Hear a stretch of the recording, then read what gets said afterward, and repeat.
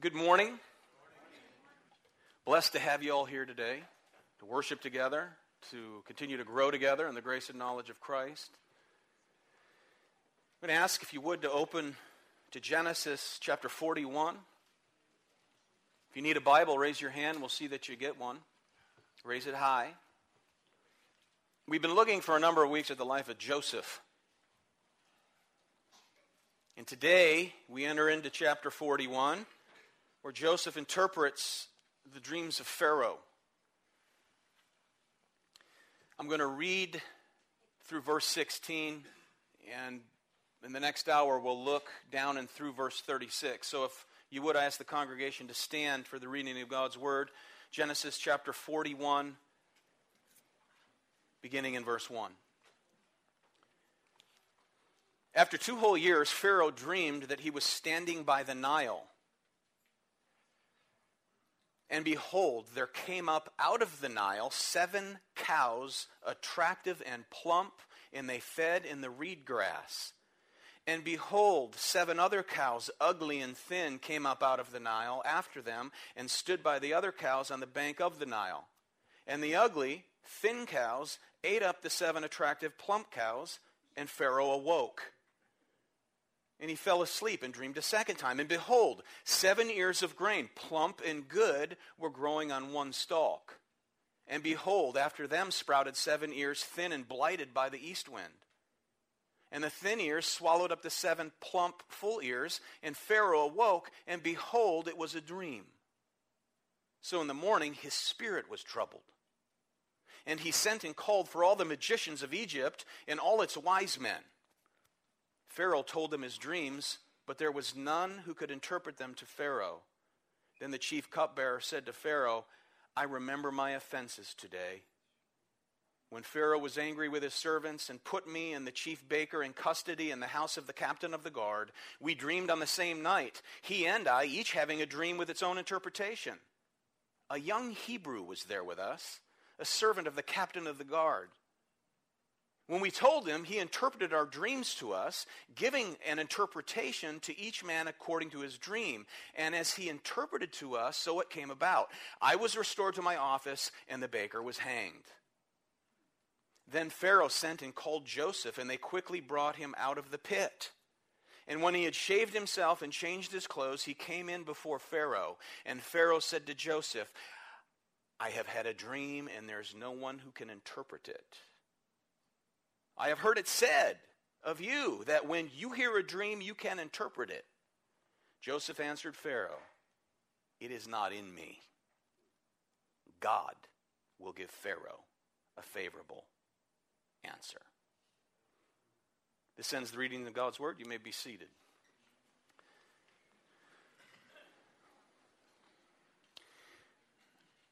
Now, as we've been looking at the life of Joseph over the past few weeks, there's an overarching scheme of what God is doing in the life of his servant by way of his providence. Daily happenings of life. Be they favorable or not. And through it all, on one hand, we're shown how Israel originally ended up in Egypt prior to the great Exodus. And on the other hand, we're being shown how God was going to make good on his promise made to Joseph's great-grandfather Abraham, where he said, I will make of you a great nation, I will bless you and make your name great, and in you all the families of the earth shall be blessed. So it's not Joseph the man who is the main focus of these chapters. Although he is the main character, it's God's covenantal faithfulness that's at center stage here. God's covenantal faithfulness. That's what's being primarily expressed through this narrative. The Joseph account, you see, is one of many parts of the grand narrative of Scripture that traces that seed first. That is God's first promise of salvation, all the way back in Genesis 3, a seed promised who will have his heel what? Bruised. That's Jesus. And by the bruising of his heel, great affliction, the head of the enemy shall be crushed. Teaching us that God's covenantal faithfulness does not eliminate conflict or suffering. God's covenantal faithfulness does not in any way eliminate conflict or suffering for God's covenantal people, nor does it require God to reveal himself in a supernatural, revelatory way at every turn. Now, in Genesis, we see God covenanting with his people. And he renews that covenant over a long space of time. And as he operates in unfolding this covenant in epical time frames, we see certain spikes in divine revelation. You see a spike in divine revelation here, a spike in divine revelation there. Well, that is where God acts in very significant, miraculous ways through theophanies. That is, appearances of God, as well as revealing his name and his traits and his characteristics. You take, for instance, God's covenant with Noah and God's covenant with Abraham. God speaks to them in very clear and very particular ways, which are very abnormal ways. Would we agree with that? Very abnormal ways of God revealing himself. As we jump forward to the New Testament, when Jesus came and inaugurated the new covenant, God was revealing himself in the most magnificent way of all, and that is through his Son. And the time of Christ included a great outburst of revelation by way of signs, miracles, and wonders. And for a short time, those signs, miracles, and wonders were carried on through the ministry of the apostles. Now, by the time we get to the epistles of the New Testament, we do not read of a church that is supposed to be filled with signs, miracles, and wonders. But we do read of a covenant community of God's people living a normative, regular life based on faithfulness and the wisdom of God's word. Faithfulness and the wisdom of God in light of the covenant that he has established and fulfilled in and through his Son. Now, going back to Joseph, in the era of Joseph, what do we see here? We see a very normative time as he lives normally, as he lives faithfully, as he lives wisely in a foreign land amidst a pagan people. A covenant child of God, living a very normative, faithful life filled with the wisdom of God in the midst of a pagan people under the providential workings of God. This is what we witness. Where the scripture says the Lord was with Joseph. When he's locked up in that prison, it says the Lord was with Joseph. In this chapter, we don't see that phrase, the Lord was with Joseph, because it's being made obvious that the Lord has been with Joseph, and it's for a very particular purpose. Ultimately for God's glory.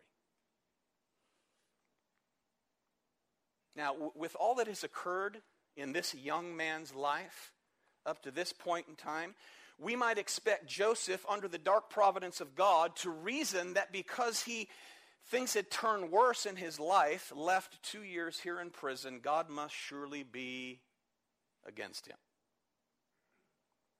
It's natural for us, I think, to assume that bad things are indicative of God's chastisement. Where we begin to ask, what have I done to, what? Deserve this. What have I done to deserve this? You know, after all, Joseph's hope was to be restored by the testimony of the cupbearer. He rightly interpreted his dream and he said, remember me? Remember me? When you stand before Pharaoh, when you're restored? as the dream has been rightly interpreted, and you shall be restored.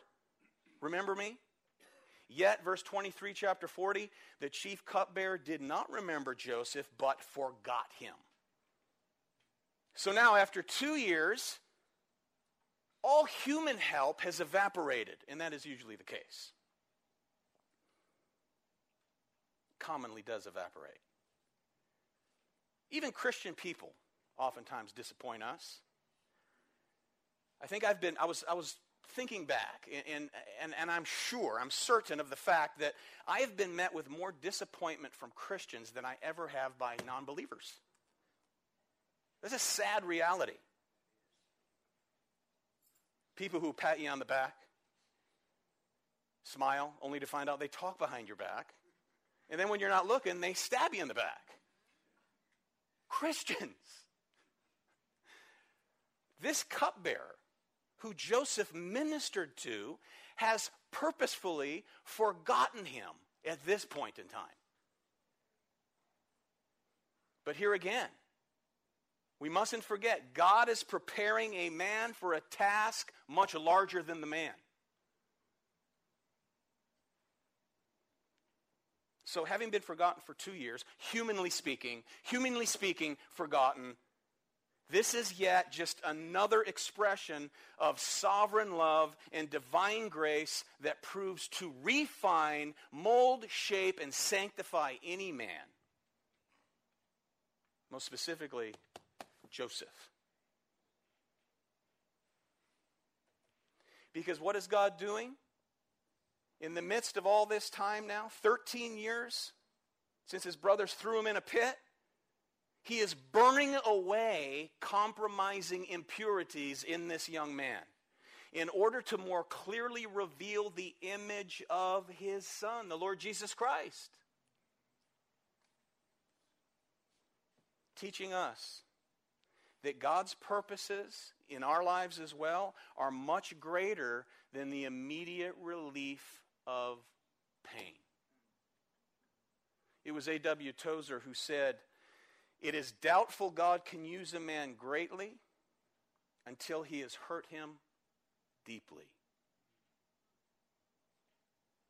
You see, what Joseph doesn't understand at this point in this prison is that God's purposes in dark providence over his life is about to be brought into the light. God's sovereign intention of 2+ years in prison, having been forgotten by man, is about to be revealed. And had Joseph been released 2 years earlier, he would have most likely been lost in obscurity. Matthew Henry comments, he said, if the chief baker had commended Joseph to the Pharaoh right away, he might have gone back to Canaan and not been in position to interpret the dream and save his family. The Lord may intervene at what seems to be the midnight hour, but he always intervenes according to his timing. And I want you to notice here, verses 1 through 8, where we begin to see the subtle intrusion of sovereignty.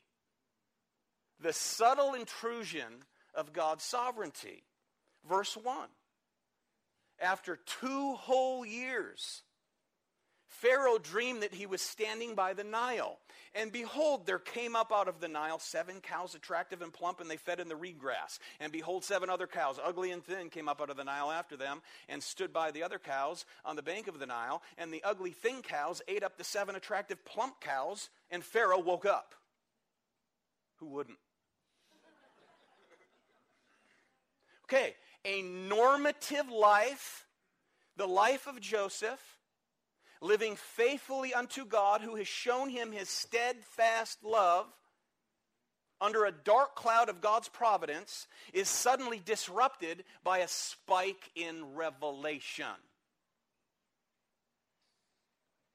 By prophetic dreams of a pagan monarch which were given by God to be interpreted by God's mouthpiece, Joseph. And he would provide proper interpretation to what God has said. So he dreams about cows. Now, cows, they weren't mere farm animals in Egypt, but they were actually a symbol of Egypt. A symbol. And Egyptian cows liked to graze almost submerged in the Nile to avoid the heat and the bugs, the insects. So in the dream, they've come up out of the Nile to graze in the marsh grass alongside the Nile. Now, who's the author of this? Moses. Moses would know something about this. He spent 40 years in Egypt. Now, it's also possible that in the dream, what's in view here is the lowering of the Nile, okay, which could be a factor in a great drought, even the Nile. So what you have here are 7 fat cows, literally fat flesh, assumed by 7 ugly thin cows, emaciated cows, literally lean flesh. Fat flesh being consumed by lean flesh. So you've got 7 gaunt, disgusting-looking cows who now become cannibalistic. And it's really weird because cows are vegetarians. They don't eat meat. And it makes the dream all that more distressing. So it's not a wonder he woke up from this. This is a nightmare. A nightmare. He wakes up. And he falls back asleep in verse 5. And he dreamed a second time. And behold, 7 ears of grain, plump and good, were growing on one stalk. And behold, after them sprouted 7 ears, thin and blighted by the east wind. And the thin ears swallowed up the 7 plump full ears. And Pharaoh awoke, and behold, it's a dream.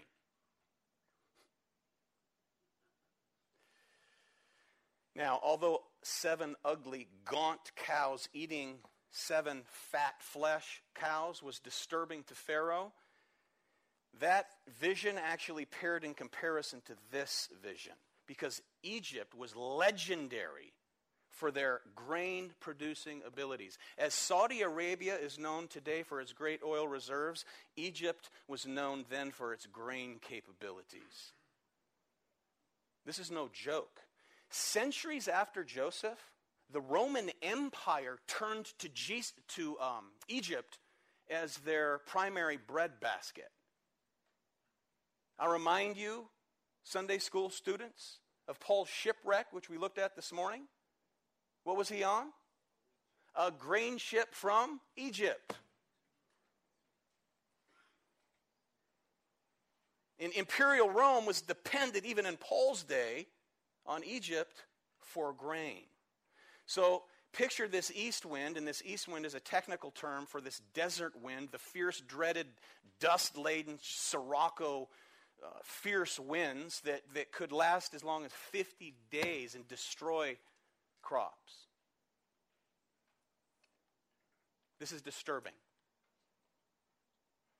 to the world power of the day. And then in verse 8, in the morning his spirit was troubled.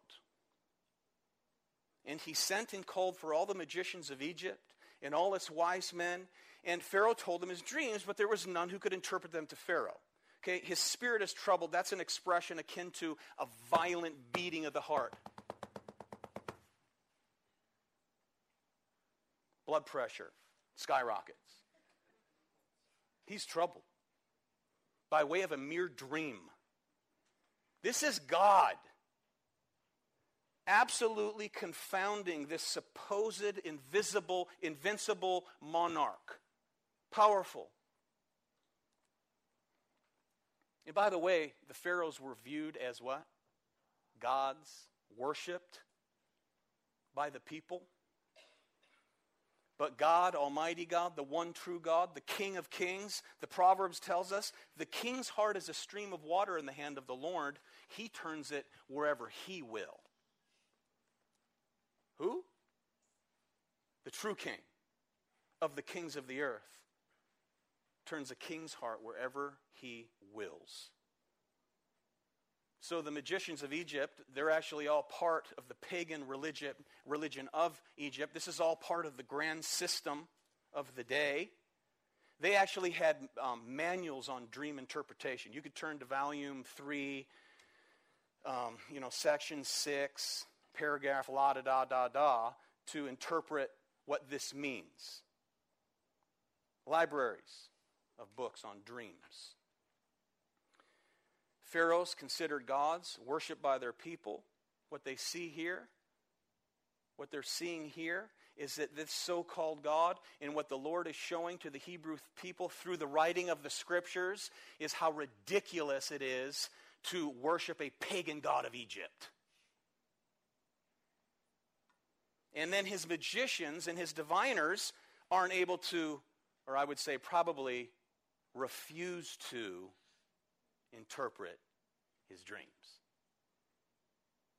This so-called God doesn't know what will happen to the land over which he reigns, and then he has to call in magicians and diviners to help explain the dream, and they all come up empty. So this is the Bible's way, basically, of slamming self-deification.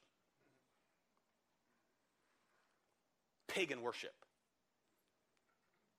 And here we see pagan gods, the gods of this age, the gods of this world are exposed as impotent, powerless. And what is being pointed out here is the God of Joseph, the one true God who not only ordains the future, but sometimes even reveals the future. This is what's being shown. The revelation of God, notice, doesn't seek permission of anybody.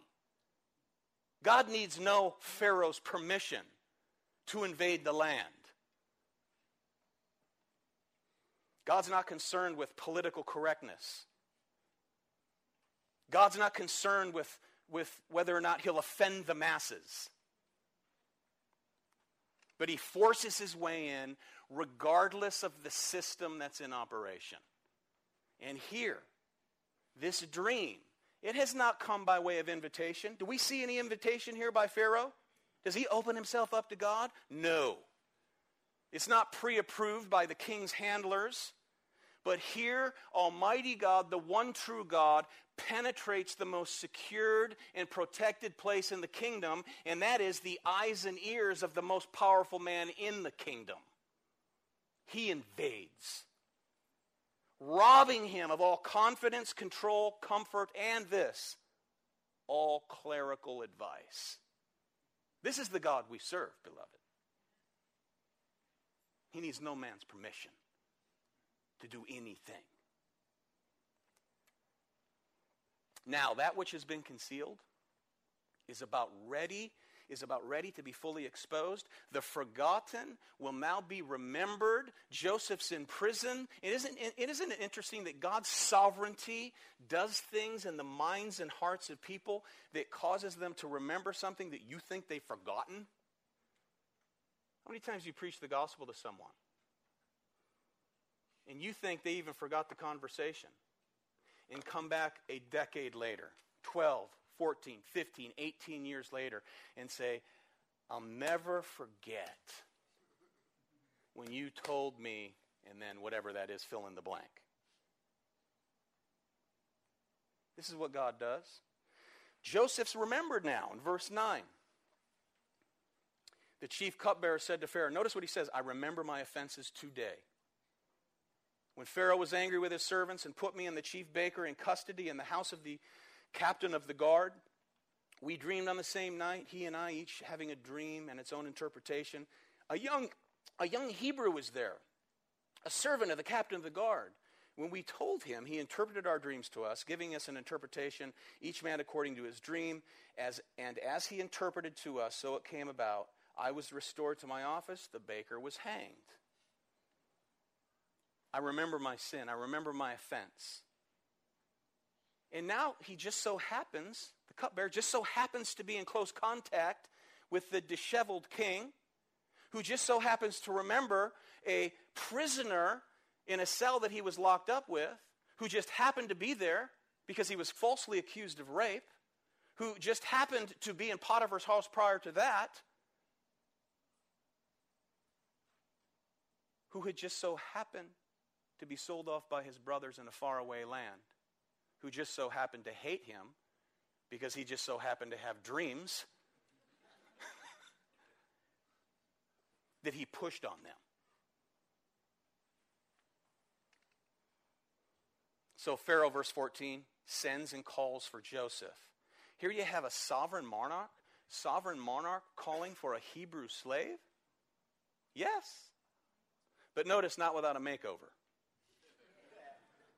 And they quickly brought him out of the pit. And when he had shaved himself and changed his clothes, he came in before Pharaoh. Now this would be a shaved face for certain, but also probably a shaved head to make him appear as an Egyptian. So he walked like an Egyptian. An Egyptian. So here then, after years of languishing in prison, under the dark providence of God, he suddenly swept in the presence of the most powerful man in the land, Pharaoh. And then Pharaoh said to Joseph in verse 15, I've had a dream, and there is no one who can interpret it, but I've heard it said that what you hear in dream, you can interpret it. In other words, the word on the street is that you're the man. You're the man. That's what I hear. I heard you're the dream catcher. So that is a giant softball lobbed up for Joseph to blast out of the park. It's his time to shine, but he doesn't. Because God has done something in this man. And here, he answered, it's not in me. God will give a favorable answer. God will provide this. The moment of truth has come. And he provides an immediate response that only 13 years of God's refining fire can possibly produce. It's not about me, it's not in me, but God. God. You remember his earliest dreams? How he expressed those dreams? Like rubbing salt into the jealous wounds of his brothers as the favored son of his father?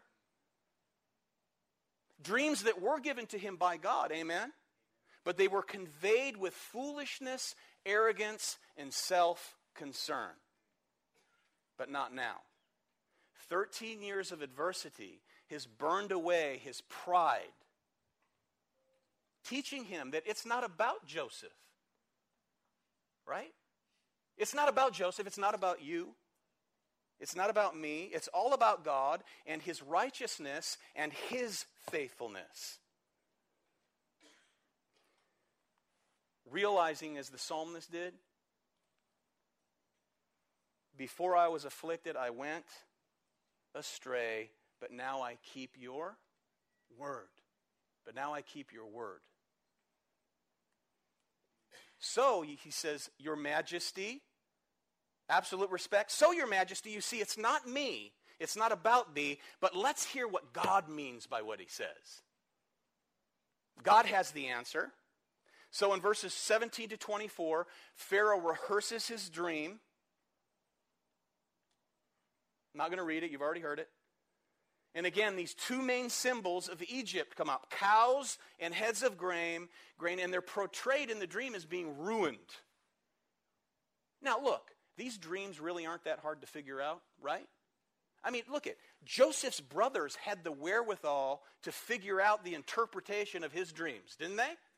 He never provided the interpretation. He just spoke the dream and they interpreted it. They got it. They knew what he was saying, so they threw him in a pit, stripped him of his robe. Here comes the dreamer.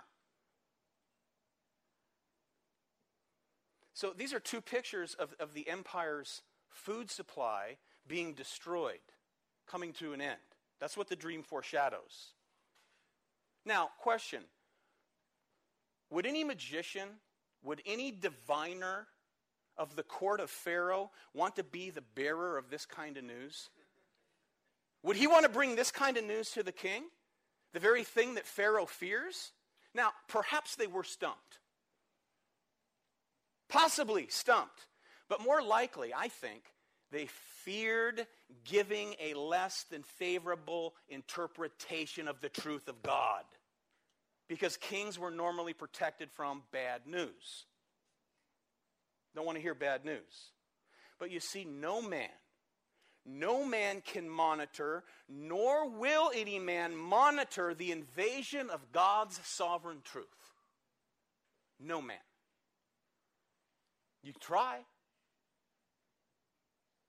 He conquers. So here Joseph, in the midst of this world power, stands now an authentic representative of God. Did you get that? An authentic representative of Almighty God.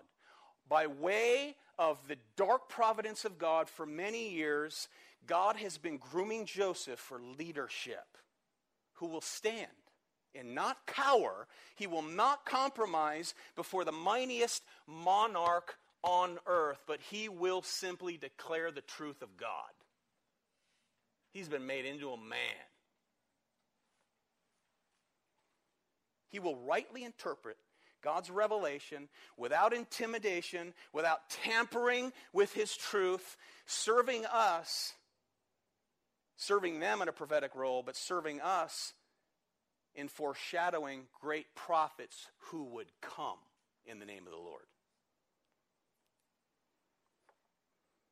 He's not going to allow Egyptian vanity or political pressure to hinder him from declaring the whole counsel of God. But he will speak clearly, he will speak authoritatively for God and his glory. This is what we must do. We mustn't be ashamed. The truth is the truth. We must declare the whole truth, nothing but the truth.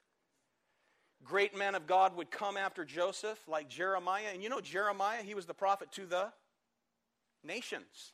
And he would go on, and he would preach to Egypt. And this is what he would say. Jeremiah 46, a beautiful heifer. You get that? A beautiful heifer is Egypt, but a biting fly from the north has come upon her. The day of her calamity has come upon them, the time of their punishment. The Lord of hosts, the God of Israel, said, behold, I'm bringing punishment upon Pharaoh and Egypt and her gods and her kings, upon Pharaoh and those who trust him. Long after the Exodus.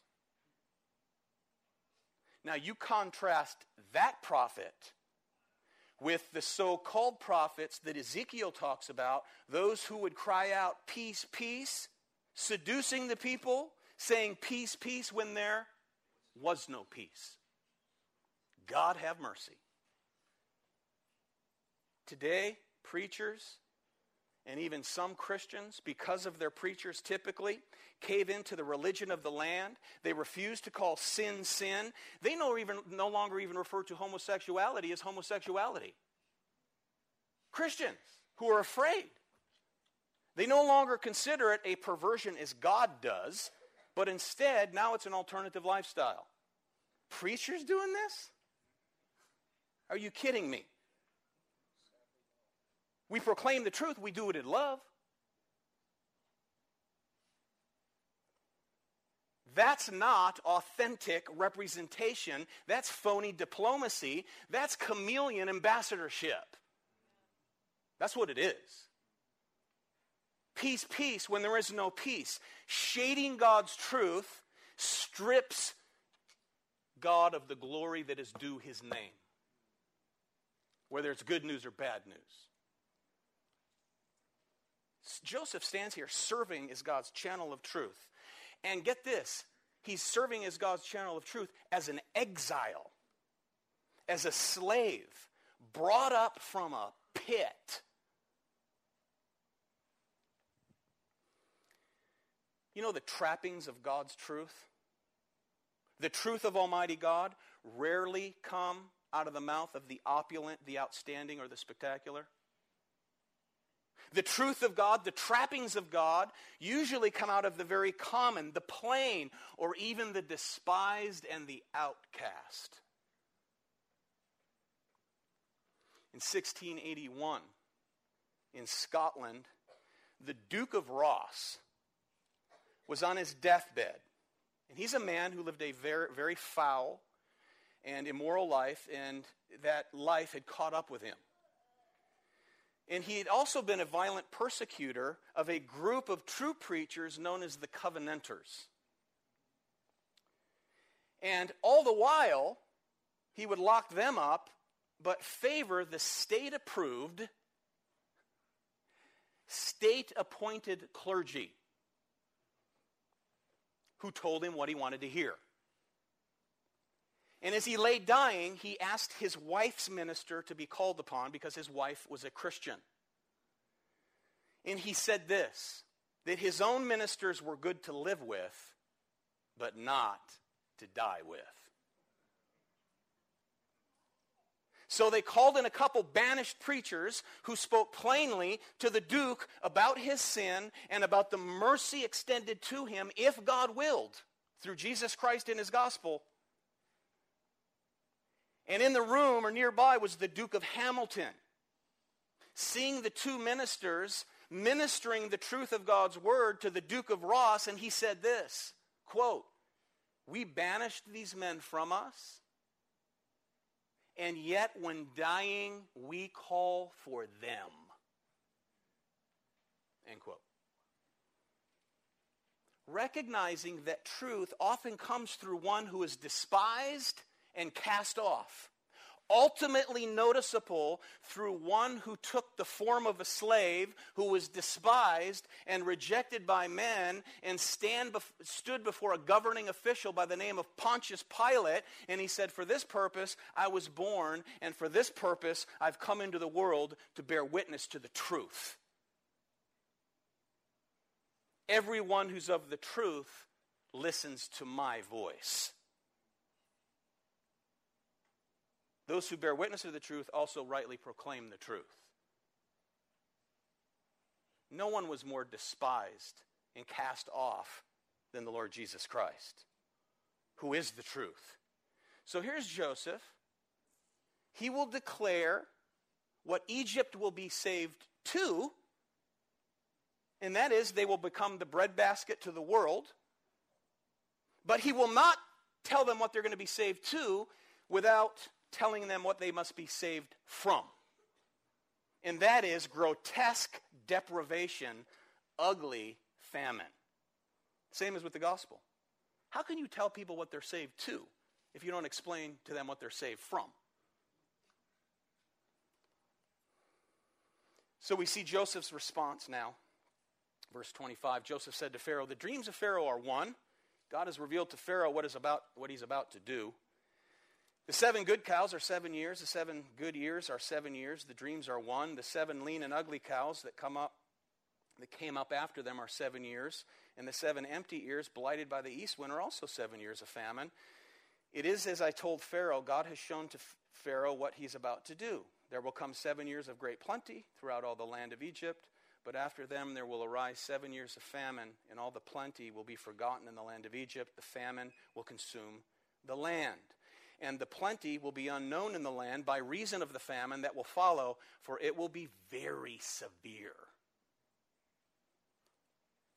Both dreams, he says, are announcing the same thing. 7 cows, 7 stalks, represent 7 years of famine, followed by 7 years of plenty. And the duplication of the dream indicates its certainty and its immediacy. You notice something about these sets of dreams? 2 back home, 2 in the prison, 2 before Pharaoh, indicating certainty and immediacy that it is from God. God's will be done. So here he is speaking hard truth, the truth of Almighty God to a man who refers to himself as God, a God, Pharaoh. Nevertheless, notice this, he does so with all manner of respect. With all manner of respect. In verses 16, 25, 28, and 32, he refers to Pharaoh in the third person, showing him the highest level of honor due to his position regardless of his paganism. Regardless of his paganism. And all the while, he's showing absolute compassion by telling the absolute truth. You want to give half the truth? That's not compassion. It's not compassion. There's no way that Pharaoh can postpone or stop what God is about to do. All he can do is accept it or what? Reject it. And let me tell you this, if you're ignoring God, if you're an unbeliever here and you've been ignoring God, I hope that God has here to waken you up to reality. Anyone can ignore God, but no one will avoid God. No one. So Pharaoh is he's experiencing the irresistible sovereign will of God, as everyone does, whether they acknowledge it or not. And here's Joseph, little Joseph, now as a man, declaring this truth. And why doesn't Pharaoh have Joseph executed? Probably because he knows he's telling the truth. The very thing he fears. Painful truth. That those closest to him couldn't, or I gather, wouldn't tell him. Surrounded by clerics who are good to live with, but not to die with. Good to listen to when there's abundance, but of no value when God's sovereignty shows up in the form of calamity. Because it's an altogether different message, isn't it? Now, as we move on, we don't want to miss the conjunction here of God's sovereignty with man's responsibility. Did you notice this? In verses 33 through 36, notice what he says. Now therefore, okay, you just heard the truth. Now therefore, let Pharaoh select a discerning and wise man and send him over the land of Egypt. Let Pharaoh proceed to appoint overseers over the land and take 1/5 of the produce of the land of Egypt during the 7 plentiful years, and let them gather all the food of these good years that are coming and store up grain under the authority of Pharaoh for food in the cities, and let them keep it. That food shall be a reserve for the land against the 7 years of famine that are to occur in the land of Egypt, so that the land may not perish through the famine. In other words, this is what God's going to do, and this is what you need to do in response. Is that not a principle we see throughout the panoply of Scripture, beloved? This is what God says, and this is what he requires. That is to say, wisdom is never merely a mental exercise. Wisdom is never merely a mental exercise. Wisdom does. Wisdom implements. This is what we see. You know, God's truth never leads us. Okay, we know about the sovereignty of God.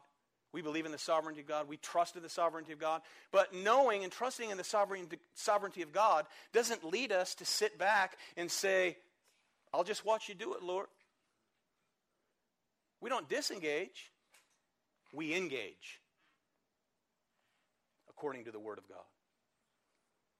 If God says he's going to bring about judgment, the response is to what? Repent. We see it all throughout Scripture.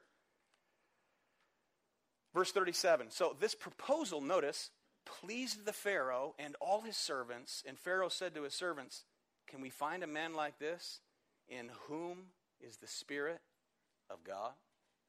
What do we see here? A combination of warning and wisdom. And it greatly pleases Pharaoh, a pagan who recognizes God in the man. The representative, the authentic representative of Almighty God. He recognizes it. This is the outworking of a 13-year-old dream that his brothers tried to destroy way back at home. How do you get rid of the dream? Kill the dreamer. God is sovereign. Joseph's still standing. He's been through a lot of trauma. He's been through a lot of trouble. But God's plan is much bigger than Joseph, amen? God's plan for you is much bigger than you. God's plan for me is much bigger than me. Because it's all about God and his plan, which will be carried out. Guaranteed! Exclamation point. So when we hear, we should implement wisdom and do what he says to do in response to what he says to do. Simple. Because at the same time, it doesn't mean that it will come without trouble. The suffering and despair of 13 years in Joseph's life was ordained by God for the glory of God. The crooked paths of Jacob's family, this is God's covenantal family who threw him in that original pit. God's plan, the crooked paths of that family have been cloaked under the dark providence of God. The cloud of dark providence. It's just cloaked. God's plan has just been cloaked. And now, you see, after 13 years, he's seeing it unfold, isn't he? In a whole new way, and he stands before the most powerful man in the world, and he does it without compromise. That's the point. He's an exile. He's a slave. He's been subject to God's providential adversity. And God's fires of refinement have transformed him from a boy with a drawn-out emphasis on himself back in Canaan to a man who now, with rapid concision, points to God. You see that? Do you see that in your life? Have you seen that in your Christian life? God breaks you down so that you are more quick to point to him than you are to yourself. It's refinement. Painless? Can I get a witness? Painless? No. It's not painless. But God's steadfast love has graced him all along the way with this. Wisdom and what? Favor. His steadfast love is with you. His steadfast love is upon you. So what do you do when you're in the midst of trouble and trial? Pray for wisdom. Okay, Mark read from James 1. Everything we read is purposefully planned. In James 1:5, have you ever noticed the context in which that stands? It's written to an audience living in exile. Persecuted Christians, away from not only their heavenly home, but their physical home. In the context is how Christians go through multicolored trials, testings, and temptations. And as you go through them, you may wonder, how am I rightly to deal with this? We're told that we're to deal with it by faith. Faith in who and what we know to be true, not tossed between what we know to be true and what the world says. Because he goes on to talk about a man who's tossed to and fro in the sea. That means to be double-minded. Okay, I'll do this according to God's truth, and then when I stand before a pagan, I'll do it the pagan way. Double-minded.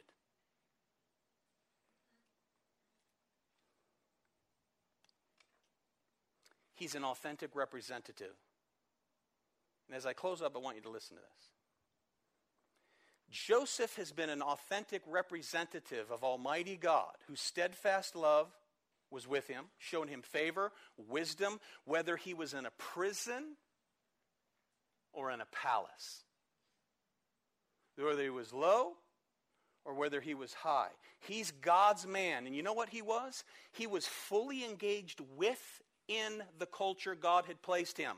Egypt, as a covenant son of the Most High God. What did Jesus pray in the high priestly prayer? Father, I do not ask that you take them out of the world. I'm sending them into the world as you have sent me. Not to appear as a bunch of religious nerds. Not to appear as politically correct cowards. But to stand and represent him with wisdom, skill, discernment, dignity, and honor by the power of the Holy Spirit who lives in us. And that even commands the respect of a desperately lost world. It commands the respect of Pharaoh. He starts speaking Joseph's language. It's amazing. Producing here, and this is what it's to produce in you, a culturally relevant identity meshed together with an uncompromising spiritual fidelity. That's what he's making us into. And may we never, because of pressure or intimidation, seek to divide those two things. Because as we jump to the New Testament, we read through the words of our Lord Jesus Christ, anything less than both those things simultaneously operating together, that is a culturally relevant identity with spiritual fidelity, anything less than that is impotent Christianity. Powerless. And it strips God of the glory due his name. In other words, we do not add like a pagan when we're around pagans. We can represent God in the midst of Egypt, so to speak, without compromise. Think about this. Joseph stands in an Egyptian court, in accord at this point, in accord with the grooming standards of Egypt, shaved like an Egyptian. He has an Egyptian job. He speaks an Egyptian language, soon to be wearing royal Egyptian clothes, bearing the symbols of Egyptian authority. He will have an Egyptian wife, and he'll be given an Egyptian name. With absolute faithfulness and authenticity to Yahweh, Almighty God, who sovereignly rules, don't miss this, his covenantal kingdom and all earthly kingdoms at the same time. If you try to separate those two, you'll get all whacked out in your thinking. He's the King of all kings, and you're his kingdom people, with the Spirit of God to represent him. Whether you're in the prison or in the palace, with spiritual fidelity. We should understand our culture. We live in it, right? We can speak their language without compromise. And as a matter of fact, the more you know how to speak their language, the easier it is to open the door to the gospel truth of the King of Kings. That's what he does. Because there's one sovereign authority in this account. And there's always been one sovereign authority, and there always will be one sovereign authority whose will be done on earth as it is in heaven.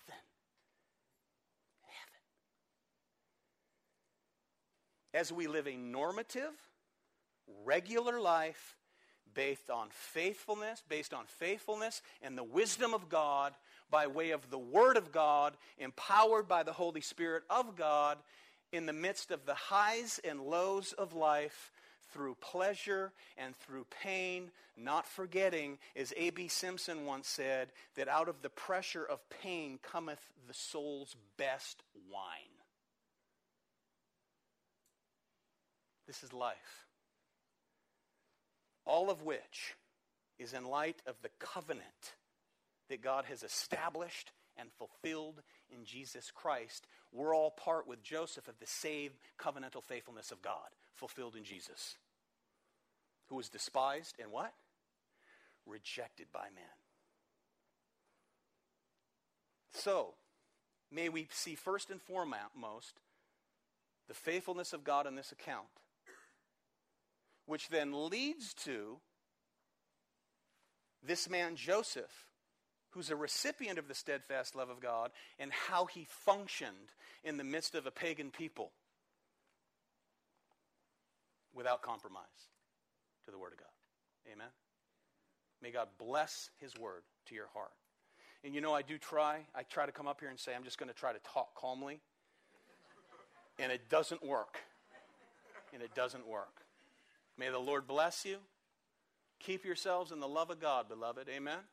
Keep yourselves in the love of God, and may we truly resonate within as the salt and light of God, so that we may illumine as the light and the salt of Almighty God. For His glory and the good of you, His people. Let's pray. Father, we thank you again for your word, your covenantal faithfulness that shines through and through from Genesis to Revelation, for which we share as recipients along with Joseph, the finished work of Jesus Christ, the promised seed, the one who came, the one who conquered, the one who was bruised, the one who died, the one who was buried, the one who was raised, the one who was ascended, the one who is the King of kings and Lord of lords, where all authority has been given unto him. And we, Lord, are called to make disciples of all nations, baptizing them in the name of the Father, Son, and Holy Spirit, teaching them to observe all that you have taught us, remembering that, lo, you are with us always, even till the end of the age. Bless your word to your people today, we pray in Christ's name. Amen.